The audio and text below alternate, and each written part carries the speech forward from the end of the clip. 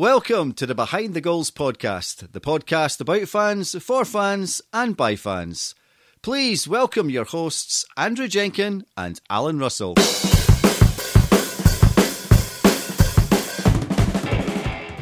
Hello and welcome to Behind the Goals episode 31, following on from our episode a couple of weeks ago when we spoke to Jesse Cole of the Savannah Bananas. This week we're speaking to another American themed sport, but a bit closer to home this time, in Duncan Smillie, owner of Glasgow Rocks. Yeah, so Scottish basketball, Scotland's only professional basketball team.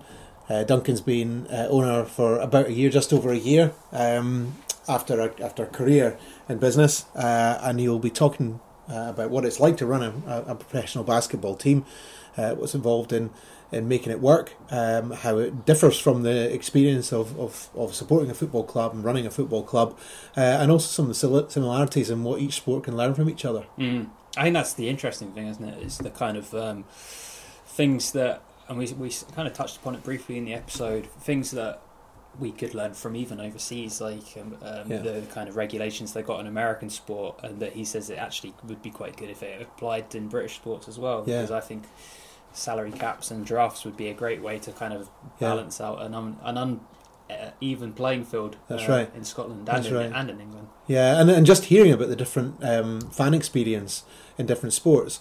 I've never been to a basketball match in Scotland. I've been to a couple of ice hockey games, and a long time ago a couple of rugby matches. But I've got fairly narrow horizons in terms of the sports that I pay attention to. So actually just hearing about what happens in other sports and how it can be different when everything else is the same, all that's different is the sport and the way that they organise it and the way they organise the match day experience. It's pretty interesting. Yeah. Well, we'll delve straight into it.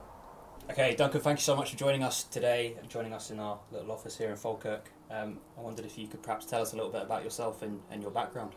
Yeah, thank you for having me. I'm very new to sport. I have quite a corporate, boring background. I grew up in West Lothian, a place called Whitburn, but I moved down south in my early 20s and spent 20 odd years down there, having, let's say, quite a varied career, but mostly in commercial leadership roles as MD and CEOs of companies. But I decided 3 years ago now that I wanted to move back to Scotland. Wasn't quite ready for the bright lights of Whitburn, so I decided to move to Glasgow, and I'd made a decision that I was moving back up, that I was done with doing those MD CEO jobs because they're absolutely exhausting, and I was quite lucky financially that I didn't have to do one of those big jobs anymore, and I wanted a job in football. Actually, I came up here with the sole intention of getting a job in football, and interviewed for several interviews for a CEO job actually at St Mirren, right. Which I went a long way in the interview process there, and there was a couple of commercial roles in Premiership clubs, and I actually found that football's quite clicky, and a click's okay if you're in it, but when you're on the outside, I wasn't really getting appointments, so I wasn't deterred by that, and actually went for a job in rugby, another sport that I love, but I decided I wasn't going to do a corporate job, and I stuck in there, and I sort of fell into basketball, if you can do such a thing. So how did that come about? It was a very quick process. I sit on the children's panel in Glasgow, and during one of the hearings, one of my fellow panel members, me and her started talking about football, and football's my sport. Full disclosure, I'm a Celtic fan, and she'd mentioned that her husband, David Lowe, had been involved in Celtic. I knew David's name instantly as the guy basically that brokered the Fergus McCann deal when Celtic were heading for the Rocks, if you pardon the pun, back in the 90s. And I asked for an introduction, probably a bit creepy now when I think about it. I asked for an introduction to her husband, and I met David, thinking he could help me get a job in football. And David, who's quite a character, pretty much said to me within 5 minutes of meeting me, "Do you want to buy half a basketball team?" Which is exactly how David said it, and I said, absolutely not. The last thing I want to do is buy a basketball team.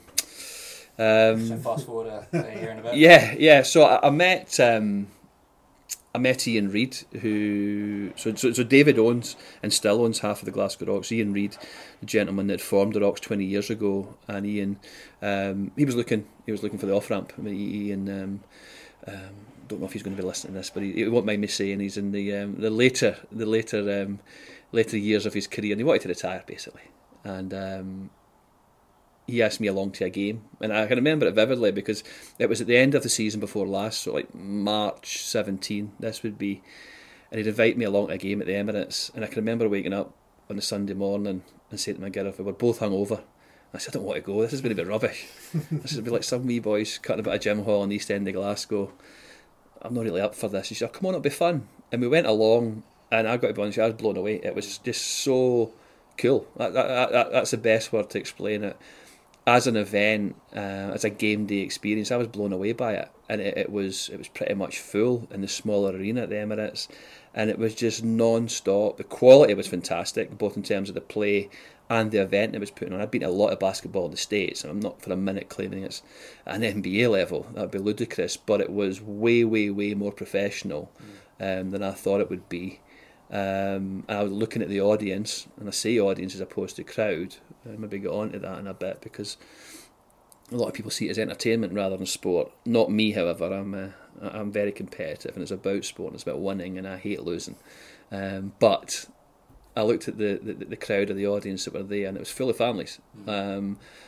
Big proportion of female fans, families. It was just really, really cool. Not a sign of any bad language. And again, make no apologies. I love going to football, and I love everything, even the bad stuff about football I like, and all the naughtiness that goes with it. It's just good fun going to football, and even rugby, which is quite, they're both quite male dominated and quite boozy. And I make no apologies, I love that sort of thing. But the basketball was totally opposite to that. It was, there is no swearing. You're swearing, you're out of there, whether that be as a player on the court or as a fan. It was just a totally different vibe. And I sat down with Ian, and Ian was a very easy seller, and I was a very easy buyer. I did some basic due diligence on the business side of it, and being quite an impulsive guy, went all in on it. So I think I took over in April 17 with about, at that time, 3 or 4 games to go in the season. Right. And the players, it's a fully professional team. So the players are part-time? No, the players are full-time. So we are Scotland's only male professional team. There's a ladies professional team, semi-professional in Edinburgh, but we're Scotland's only male professional team. We compete in the British Basketball League, BBL. So we're one of 12 teams that play in it. And those teams are scattered right down the UK, as you'd imagine, sort of Newcastle and through the Midlands and London and Plymouth and Bristol and Surrey and all these places. So there's 12 teams in the league. We're Scotland's only representative in that league, and it is a professional league. There's not a lot of money in the sport. Our players are, we would normally have about 11 or 12 contracted players. There's 5 on the court at any time, and if you can have another 5 or 6 on the bench, then you're doing well for a lot of rotation. But these players come in, typically they're contracted for a season. So our season will start towards the end of September, and it'll finish, depending on how far we go in the playoffs, hopefully finish towards the end of May next year. So it's September to May, not too different from the football.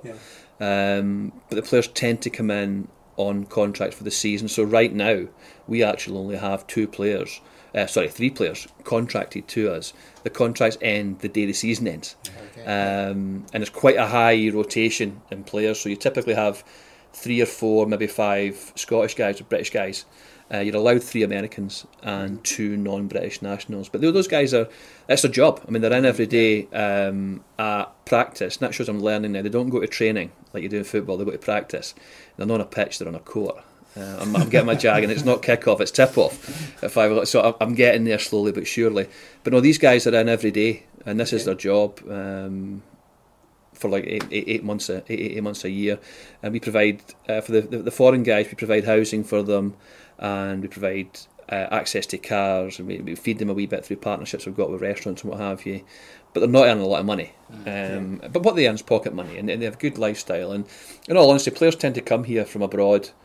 It's a bit of a parking lot. I guess it's what Scottish football could be seen for the Premiership. Come here and get a move down south to the Premiership, to the Championship in football. A player will come here from the States. They'll probably try to get a contract in mainland Europe, because if you're playing basketball in Spain or somewhere like Greece or Turkey or Italy or something. These guys are rock stars. They're getting like millions of euros a year. It's actually only Britain that there's not any money in the sport. It's not a popular sport here. So if they fail to get a gig, say, in the second division in Spain, they'll come here for a year. It's a very stat-driven sport. And as somebody that comes from a business background, I like being able to measure something. If you can't measure something, you can't manage it, right? And you look at basketball, it's about how many minutes were you in the court, how many points did you score, offensive rebounds, defensive rebounds, your free throws, your 3-point, what are your percentages? It's a very stat-driven sport, so they come to the league thinking of a good season here, and then get a move to a bigger club on mainland Europe, or even back to the States into the lower leagues there, or to Australia or somewhere. So that's sort of the life of a player here. And I guess for your local players, it's a route from them into sort of recreational or part-time sort of Scottish League basketball, I guess it is, or is it local leagues into the big time? It's basically, they come from local leagues. I mean, we're sat here in Falkirk. I mean, there's a real, if there is such a thing as a basketball hub and community, it's in Falkirk more than anywhere else. There's a lot of good players come out of this over the years, but no, it tends to be through the national leagues and then to the British Basketball League, so professional league, which we're in. But we've got a couple of players in our team that have come through the National League and have stayed at the Rocks and been there for a few seasons. And then equally, we've got some guys in our team, so like Kieran Achara, and Kieran is our captain, he's Scotland captain, he's GB captain. He just had his 100th cap 2 weeks ago against Estonia. Kieran took GB to the Olympics in 2012.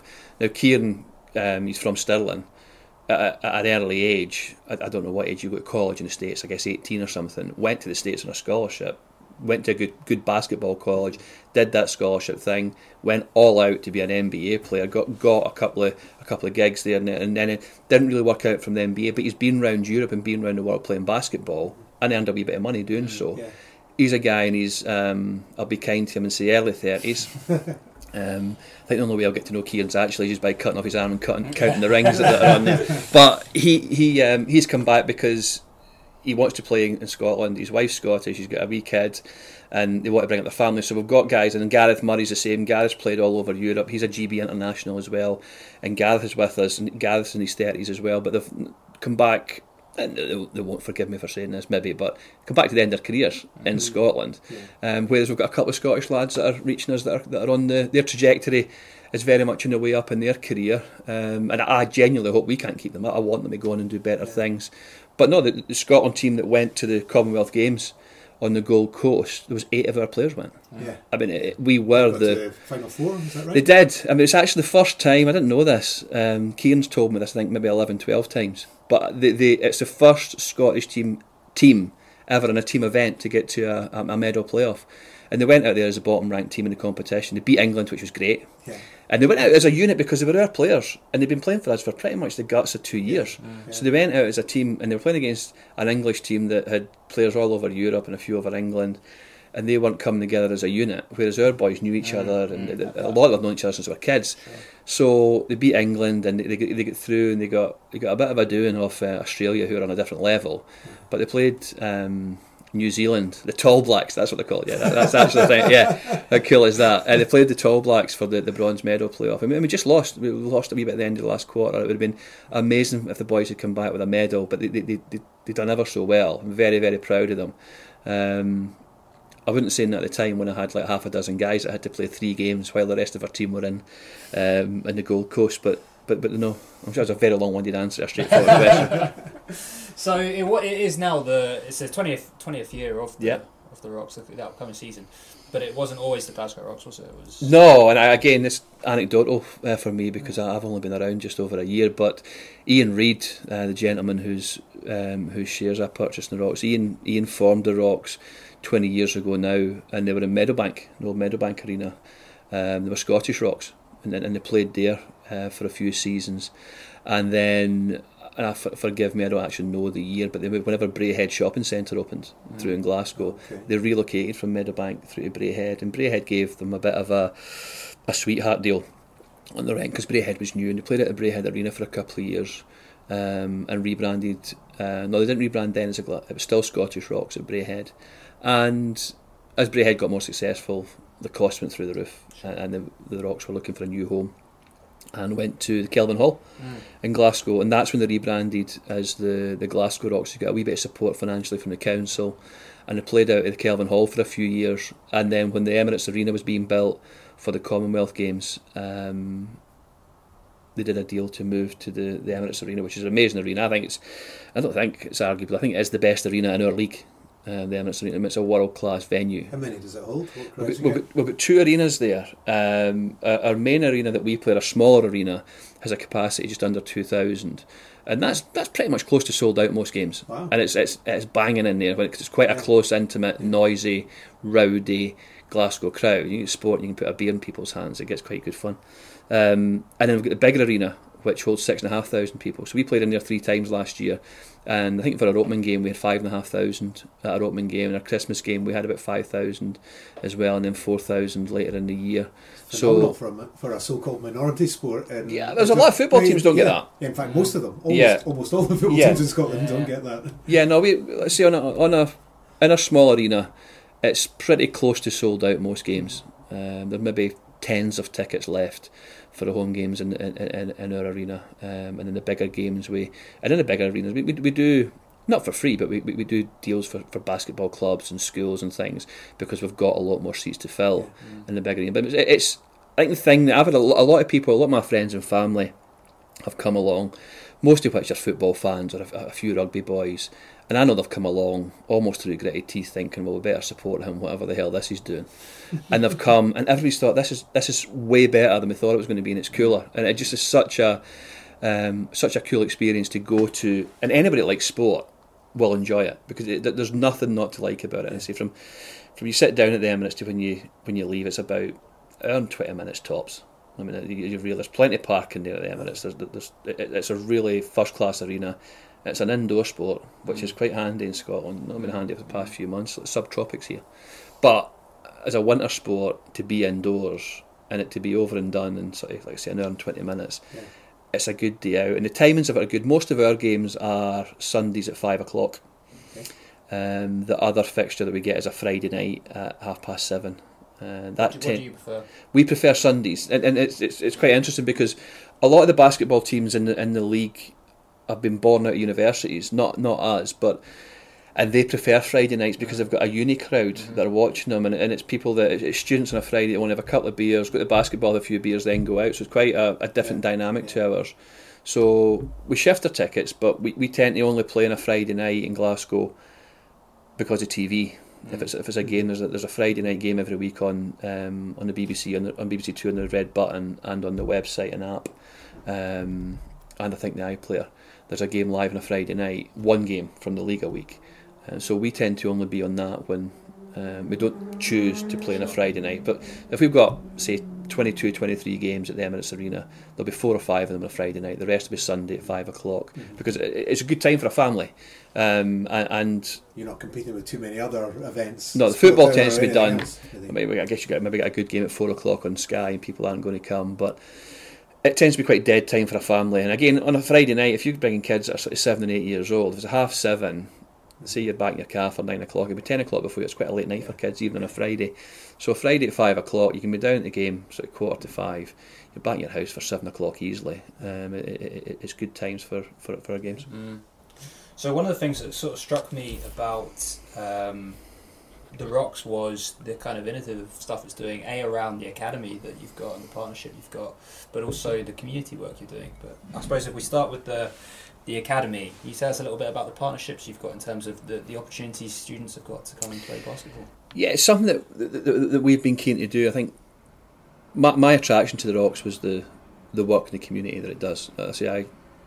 Albeit a long way around, came in through some work I was doing at the children's panel and ended up with David Lowe, and David got involved in this not to make money. David make lots more money doing something else with his money rather than this. It's a real labour of love, this is, and it's for the community, and both of us are very keen in doing a lot and putting a lot back in for not just Glasgow, but so we're based in Glasgow. And one of the things that we were keen to do was to create a basketball academy. And so what's that? It's essentially kids that it's boys just now.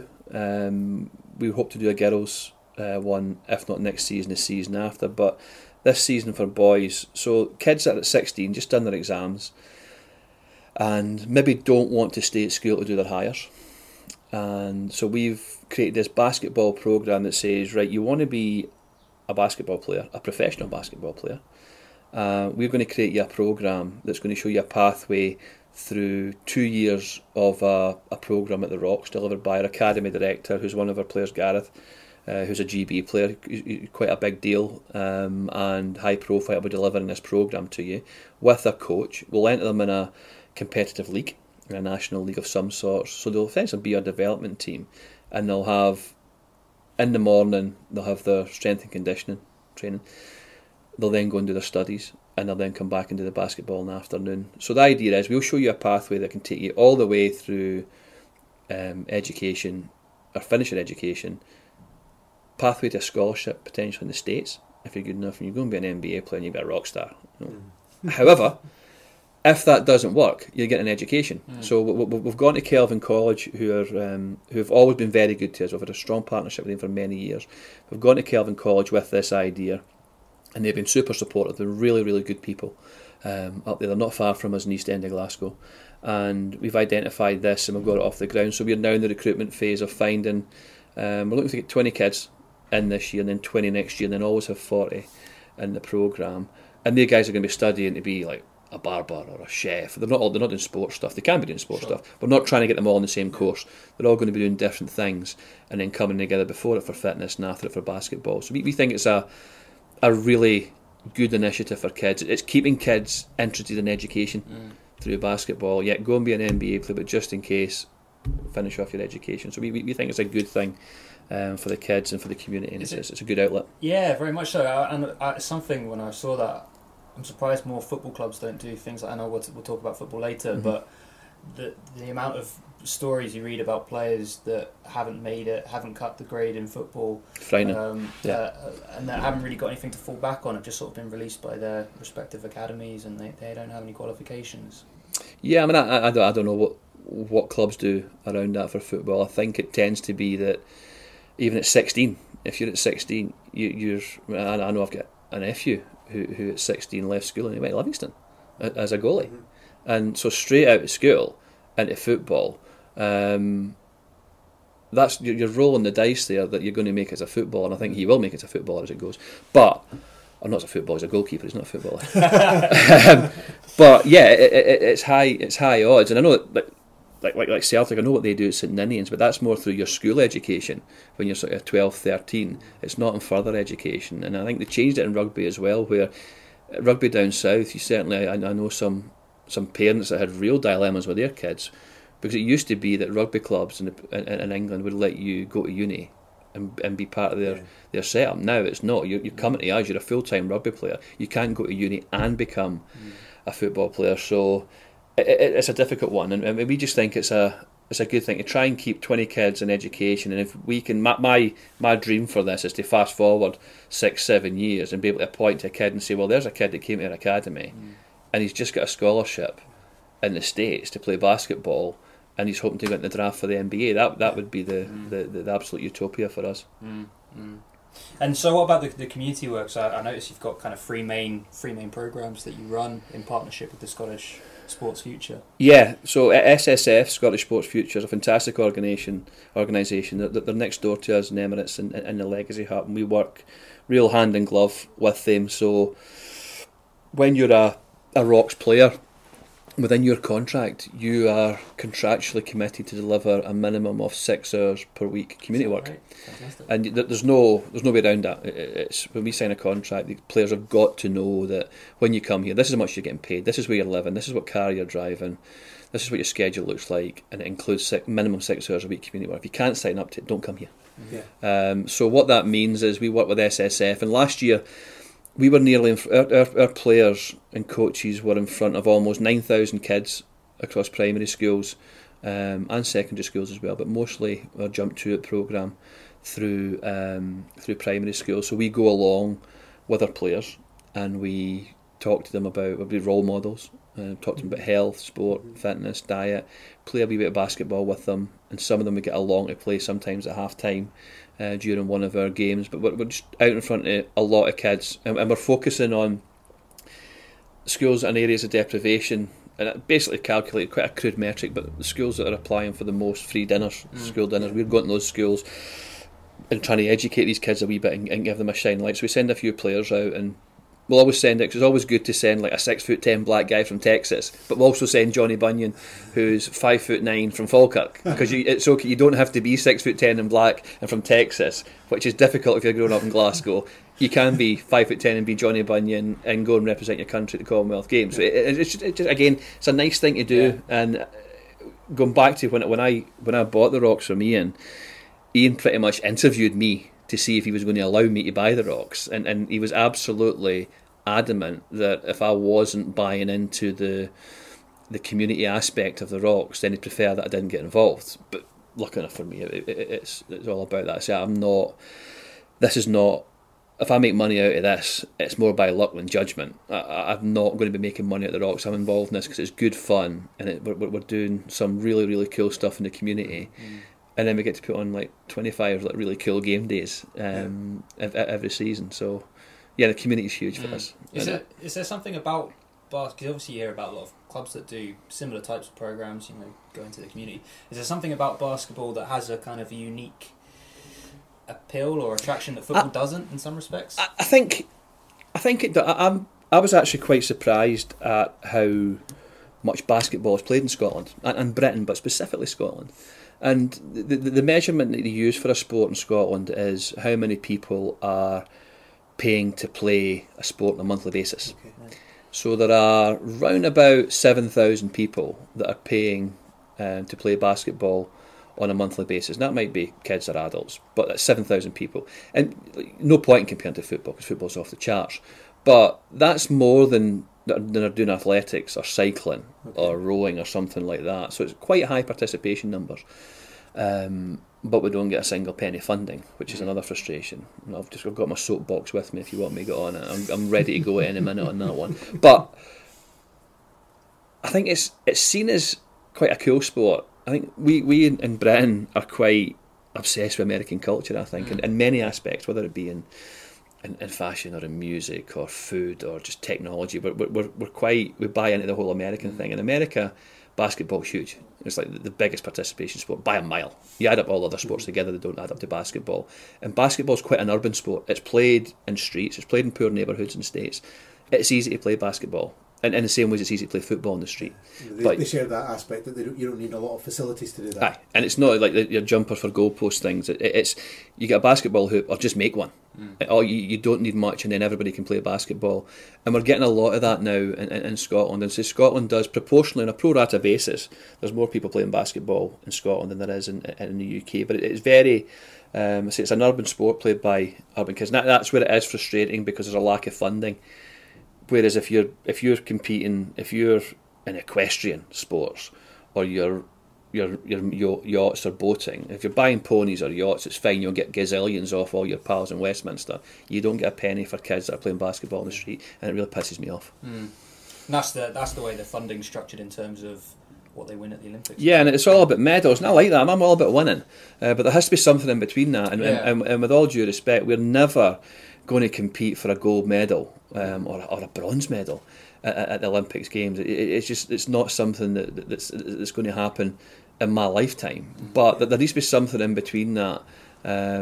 It doesn't feel right to me, and I know there's a review coming around that. And I think we like watching Olympics. I remember watching Olympics in the States where we didn't win any gold medals or maybe one. It was rubbish. Whereas we now like watching Olympics. And London was great. And I was at London Olympics, and we all get wrapped up in this a bit. But when you see how it filters down, and even things like tennis, and they're throwing money at tennis, and they're going to build a tennis academy down in Stirling or Dunblane, whatever it is, and it's a middle class sport for middle class kids, and it's getting funded almost totally by government for tennis. And where's the tennis stars? I mean, other than Andy Murray, there's nobody coming out of really Britain in reality. But they'll throw money at these sports. There's a real bugbear in mind that it's the people that are doing the funding are based in London, and they're doing it for that. So it's a class thing, and it really rips my knitting. Yeah, I know you said it was being reviewed, and I know it is, but I think it needs to be as well, because that's always the one thing that's kind of irritated me as well, is the fact that it's based on performance. So it's based on how well you do, which means the sports that aren't doing very well don't get the opportunities to develop and grow. And the other thing that I noticed... Switches to the rich. Yeah, exactly. Yeah. So it creates this cycle where the other sports that perhaps don't have a history or tradition of delivering medals can't really get any better. And the other thing that kind of annoys me is that you end up funding sports, as you say, that perhaps traditionally got middle class backgrounds. So you get like equestrian and stuff getting funded. And it's like, well, actually, is that having any impact in terms of health? And I'm sure it is, but not on the same level where you, as you say, you can get 20 guys playing basketball with two balls. You know, it's if you look at the sports we've been successful at the Olympics, it's sports where expensive equipment is required. Mm-hmm. And I say, I don't. You want to fly down a mountain on a tea trolley, the funding that goes into that, or a bobsleigh and stuff like that. I mean, who's I don't know. I've only been back in Scotland 3 years. I'm not sure what the bobsleigh track is and all of these things. But again, you've got expensive equipment, and boats and ponies and ski equipment and winter sports. Then you get funded, and we'll win medals. We're not winning many medals on the track. Yeah. Where for me they're the real medals. It is if you're sprinting and you're doing the mile. I know we've got a couple of great athletes, and we see her at the Laura Muir who practices out of the. She trains out of the. It's practice. It's not training in basketball, but she trains out of the Emirates Arena, and hopefully Laura will go on and get a medal at the next Olympics. But yeah, it needs rubbed out and drawn back in. It really is messed up the funding. Mm. So I wanted to ask you about your sort of self-proclaimed first love, football. Yeah. So Glasgow Rocks, the only professional basketball team in Scotland. Yeah. What does it take to build a fan base for a sport that hasn't traditionally got much of a following, and what are the similarities, differences, or what are the kind of things that football could learn from running a club like the Rocks? Yeah, I mean, it is difficult. I mean, our single biggest problem is awareness. There's still a lot of people don't know that Glasgow has a professional basketball team and they play out of the Emirates, and they're in a British league, and we got to the Final Four playoff in that league last year. Imagine that was football and a Scottish team were getting to a Final Four of a British league. It'd be massive. Everybody would be aware of it. So we're not only the only team in a British league, we're actually pretty good at this. And we're third 2 seasons ago. And we're Final Four playoff this year, and we get high ambitions to go on and win it next year. And that's not me speaking from the heart. There's no reason why we shouldn't go on and win it next year. We're as good as anybody else in that league. But there's still a lot of people who don't know about it. I mean, I live in Glasgow, and Glasgow Scotland as a country is obsessed with football, and I'm part of the problem as well as part of the solution, hopefully. But Glasgow in particular, it's a football city, right? And I looked at the first thing I did when I came in at the Rocks was I was aware that the ice hockey team out at Braehead, the Braehead Clan, or Glasgow Clan actually, have rebranded in Renfrewshire. They were regularly getting like 3,500 people packed out at the Braehead. So I went along and thought, well, how are they doing it? They're a minority sport, and that's what we are at basketball. What is it they're doing that's making them successful? They're doing something different. And I think it's genuinely, it's around entertainment. Before I was here, I was down at Falkirk at the football team there, meeting their guys, and that's the exact chat that we were having, is they're a family club at Falkirk. And actually, most clubs are family clubs, actually, but especially away from Celtic and Rangers, deep down they're hitting into their communities big. I think the single biggest difference is football tends to be generational. I mean, my grandfather was a Celtic fan, and his father was a Celtic fan, and it tends to be something that you inherit. Everybody in my family is a Celtic fan 9 months before they're born, and I think that it's different. Where we're going, it's back to that sport versus entertainment. We're not going after your traditional sports fans. A lot of the people that come to the Rocks come for the game day experience. And I don't know this, but my gut feel is that probably 3/4 of the people that come to the Rocks have no interest in football. That's just my gut feel, is that they want to go to something different. And we've got about 1,000 core fans a week that come to pretty much every game. And then there's a floating 10,000-11,000 that'll come to 1, 2, 3, 4 games a week, and say 67% of our tickets are bought by women, and it tends to be women buying for families, and they're making that decision. Right, this week on a Sunday, right, are we going to go to the cinema? Are we going to go to bowling?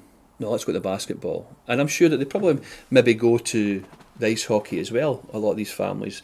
And it depends what you want. I mean, I'm all about the sport and the competitive nature of it, but when you come to a Rocks game, I'm guessing that half the people that leave that arena don't actually care whether we've won or lost. I'm not one of those, by the way.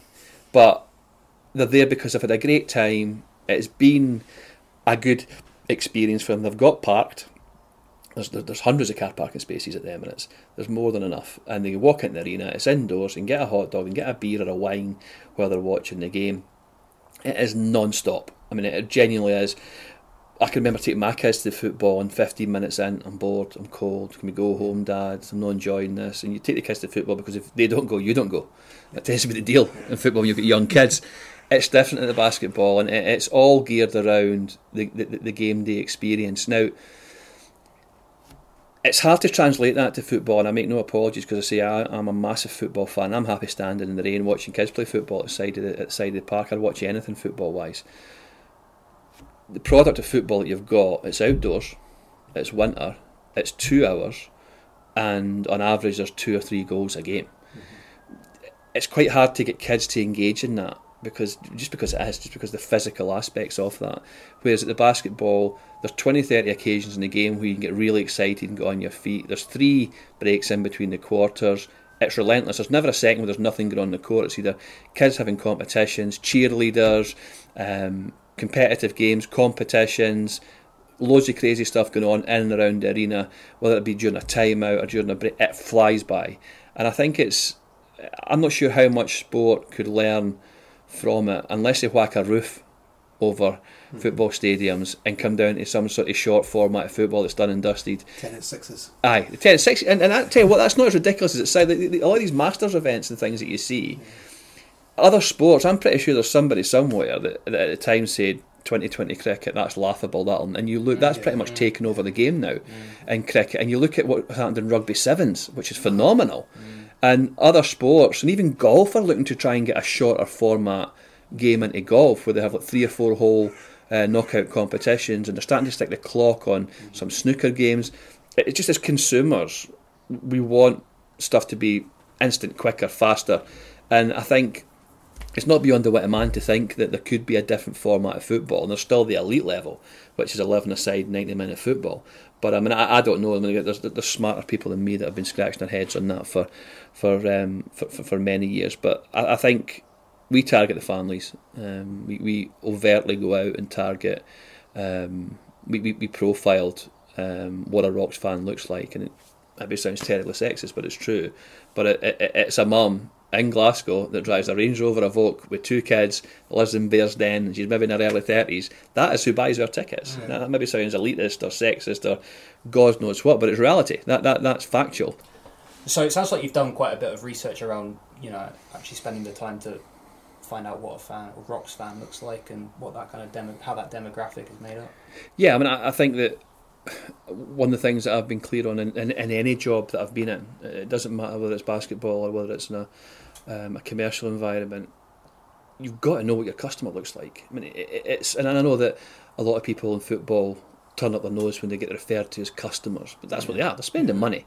But if you don't know what your customer looks like and where they are and have access to them, you're going to struggle with any business. So we've got quite good information on who buys our tickets, and it's becoming harder actually with the whole GDPR thing in terms of what you can and can't do with your data. But we're quite good at profiling where people come from, because like 80% of our tickets are bought online, and we make it easy for you to buy. But there's some basic information there, so we can sort of geomap it from quite a good perspective.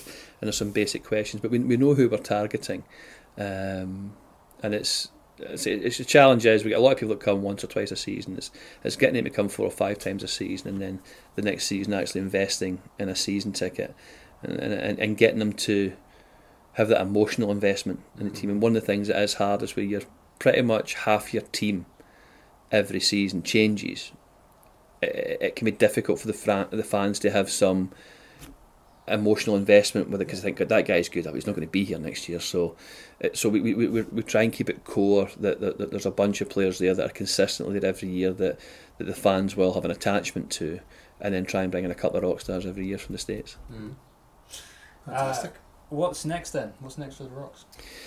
So in terms short term, I mean, we're right now we're in the middle of our mid season. We only contractually have 3 players signed right now. So the players are only signed for the season. You're allowed 3 American players in your team and 2 non-British players. So we tend to bring in 3 Americans, and those are guys that are in the States, gone through college in the States, thinking they're going to be NBA stars. They're on scholarships, they're mollycoddled at uni or college, and then something doesn't quite go right for them at college. Either their form dips, they just don't develop physically or mentally as much as they should. They might get an injury, they might have been a wee bit naughty and got thrown out of college or something like that, and they come out of college and they think, right, I either go and get a real job, or I still want to give this basketball thing a go. And like I say, they'll try and find a gig somewhere else in the world, maybe in mainland Europe or Australia or in the Far East.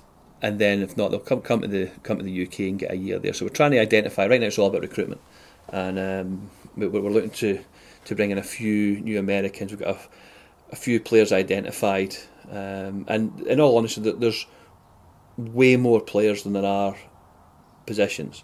So, but that's actually the key to this, is if you can get those Americans right to blend with your homegrown players, and that's as much about a character thing, because these guys are coming and they're living together. We rent houses for them and what have you. So if the chemistry's not right, so it's all about recruitment just now. And then our players will arrive end of August. Our players will arrive for pre-season, and then we get a pre-season, which again, there is no money in the sport. Everything's done on a shoestring.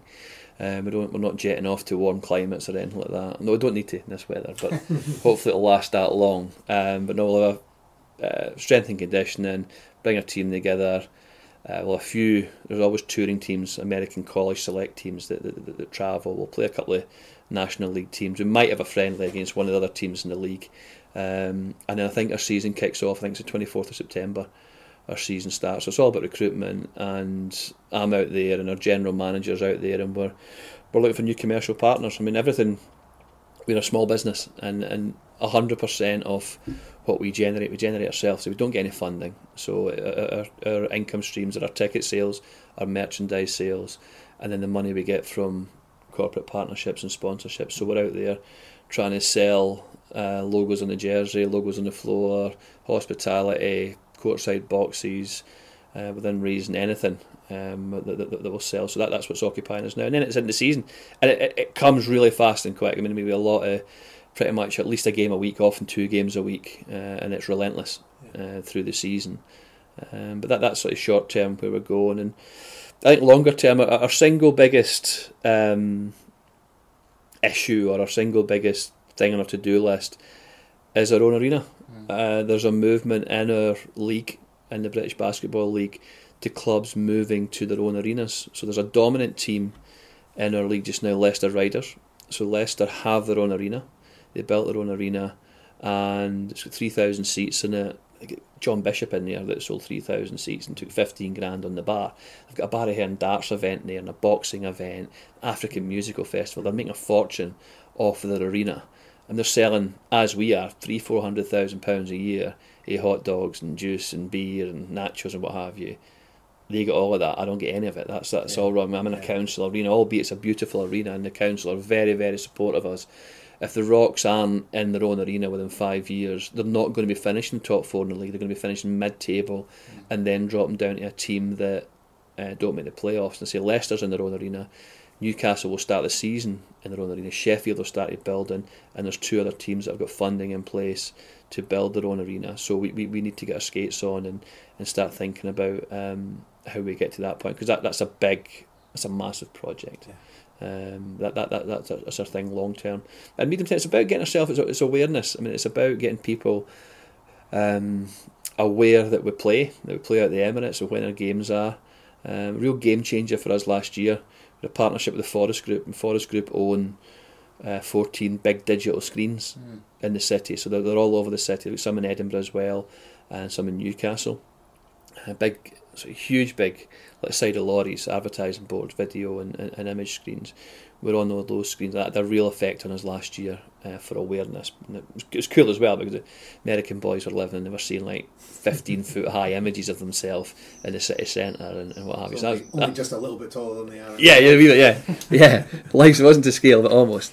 But that's been a game changer for us. But it's about raising awareness. And I say before I was here, but I was up at Falkirk. We do a lot of things. Good partnership with Partick Thistle last year, where there was no money exchanged hands, but doing things on a contra basis, and we were supporting them, and we were swapping tickets and swapping hospitality, and they've got a board at us, we've got a board at them. We do our players down there at half time trying to do the crossbar challenge, and then with their players up competing against our cheerleaders for a free throw competition, and discounts for Partick Thistle season ticket holders. And we're hoping to do something similar with Falkirk. So it's a competitive market space, and we're all competing against football, but in particular we're competing in Glasgow against Celtic and against Rangers. So it's about raising awareness and getting more people through the door.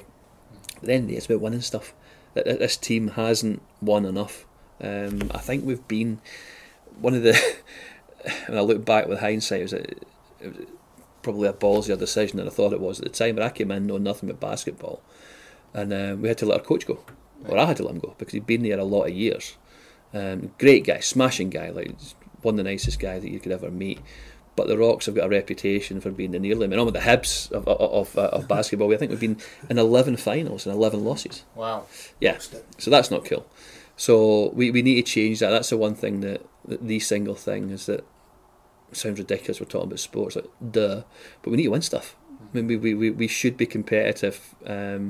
We're in the top 3 or 4 teams in that league, so we should be winning. There's 2 trophies, 2 cups a year you can win, and then you can win the championship. And then the thing you want to win is the playoffs. That's where the glory is. It goes to a playoff final, which is the O2 in London. 15,000 people there. It's proper. That does look like NBA basketball. And we got to the semi-final, the final 4 of that last year. We want to be in that final next year. More to the point, we want to be winning that final. One last question before we always end on the same question, but one last question for you before that is, American sports are kind of notorious for actually, in many respects, the way that their leagues are governed and administrated. They're quite so you've got salary caps, you've got the draft. Although you don't in basketball. Yeah. And so I wondered whether any of that applied to basketball in the UK or any of the American sports. So you're aware of those kind of restrictions? Yeah, I mean there's a salary cap in our league. Okay. So you have a team salary cap. Now, in all honesty, nobody reaches it. Okay. But I can see it happening soon where one team in particular are flirting with it. They're getting close to it. So there is a salary cap that's in the league. One of the things I like about American sport is how competitive it is and the way they do their draft. Yeah. Now, we don't have that. There's not a transfer market for players in the British league. It doesn't work like that. But I like the way the draft works in the States, and I say this as a Celtic fan. I'm not sure how much I would like it, but it doesn't allow for one team to be dominant. Yeah. Maybe arguably with the Patriots in American football, no team tends to dominate a sport because the way that the draft system works. I like that. I really do. I really do like that. It gives everyone a chance. Yeah, it does. Yeah, it does, and the weakest team getting the best player or trading that off for something that's really cool. I like that idea, but no, we don't have that. I think the thing I'd like to see come in our sport in Britain is that we have playoffs, and it's a very football way of doing it. So there's 12 teams in our league, and the top 8 go into playoffs, and first play 8th, second play 7th. But they play at home and away over an aggregate score. And nobody else in world basketball does that. That's a football thing, an aggregate score. Everywhere in basketball tends to do, or in NBA, it's best of 7. So I'd like to see at least best of 3 in the playoffs, with the highest placed team getting 2 home games. I'd like to see that come in.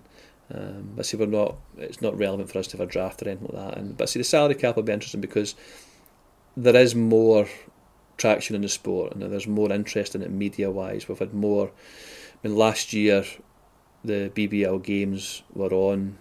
See, they were on BBC 2 on a Friday night. There was a game, and then there was always a game on Free Sport on a Sunday.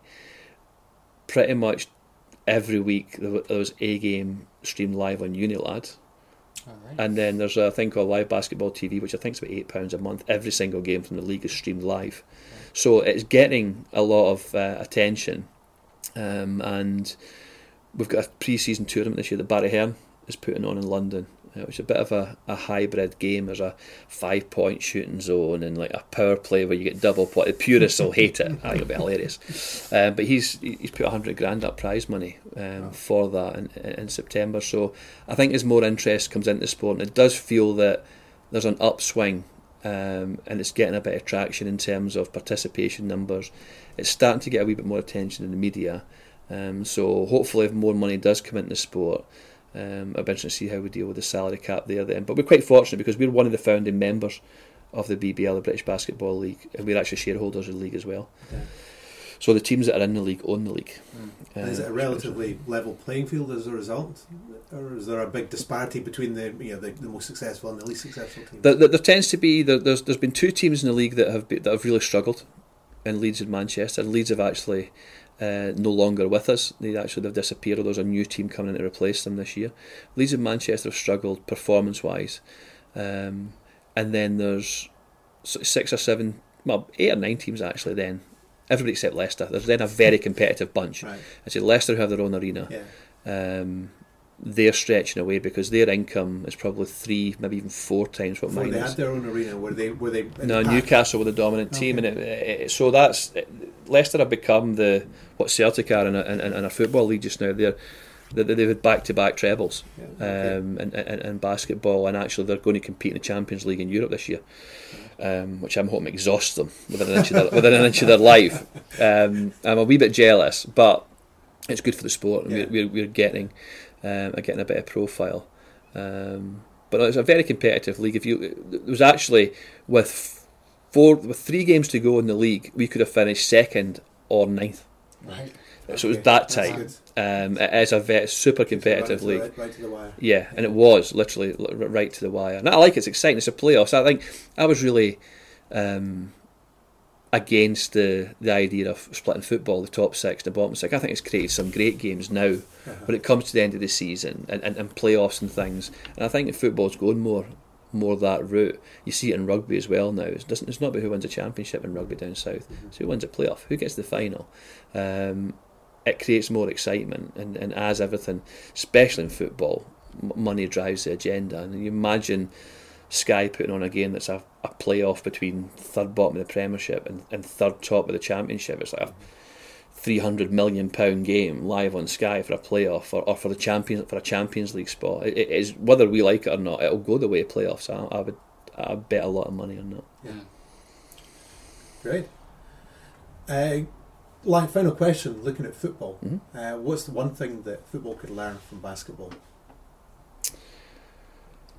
Wow. That's a great question, and it'd been great if you'd even told me you were going to ask me it. I wonder if we should have mentioned that at the start. It's better this way. I feel guilty. I almost feel like I'm cheating on football when I criticise it. I do. I feel that I'm putting a boot into an ex that I used to like or something. Although I can't actually think of anybody that fits that bill. But I think football need to get away from being about old men running football clubs like they used to be run. I was refused entry to a football boardroom this season because I had a pair of black jeans on. And really? I thought, wow. And that's exactly what I thought. Well, actually, wow was the second word that I said. And I wasn't allowed into a boardroom of a Premiership team this year because I had black jeans on.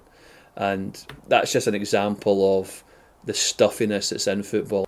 It's a very long-winded answer to a straightforward question. It's like, get out of the dark ages, you need to innovate. They're dinosaurs, and we know what happened to them.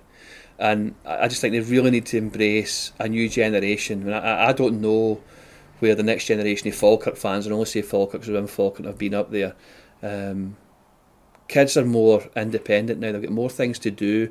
I went to see Celtic because that's where my that's where all my family went. It was just a thing to do, and I've done the same with my kids. My kids are born down south and they're Celtic fans, but they need to really move with the times and embrace change and challenge themselves and do different things. Just do things differently and don't be as blazery and as stuffy and as set back in the times, and just like move it forward. Just really, really move it forward. And I think that outside of the big clubs, I think fan ownership is the way to go in sport, but in particular in football. I see what they're doing at clubs like Falkirk, what they've done down at St Mirren. I think that's the way to go. Let the fans run the club, not you because you played here 40 years ago or because your dad was chairman and you're now chairman. Let's step aside and let somebody else take the game forward. Perfect. Thank you very much, Duncan. Yeah, Thank you. Couldn't have done that better if you'd practiced it. Thank you for having me. Blazery is my new favourite word. Blazery. If it's not a word, it should be. Excellent. Thank you very much. So thanks again to Duncan for coming in and joining us for this week's podcast. Fascinating chat, really, really good. Clearly a very passionate football fan, as well as having a lot to say about his full-time sport, his day job sport of basketball. And didn't hold back in some of his opinions there about what he thought football could do to change and to improve and to get itself fit for the future rather than being stuck in the past, to use the kind of sort of phrases that Duncan was talking about there. Blazery. Yeah, blazery. Yeah, a new favourite adjective there. I think football could do a lot worse than getting somebody like Duncan involved in running the sport. Yeah, it'd be a great asset to Scottish football.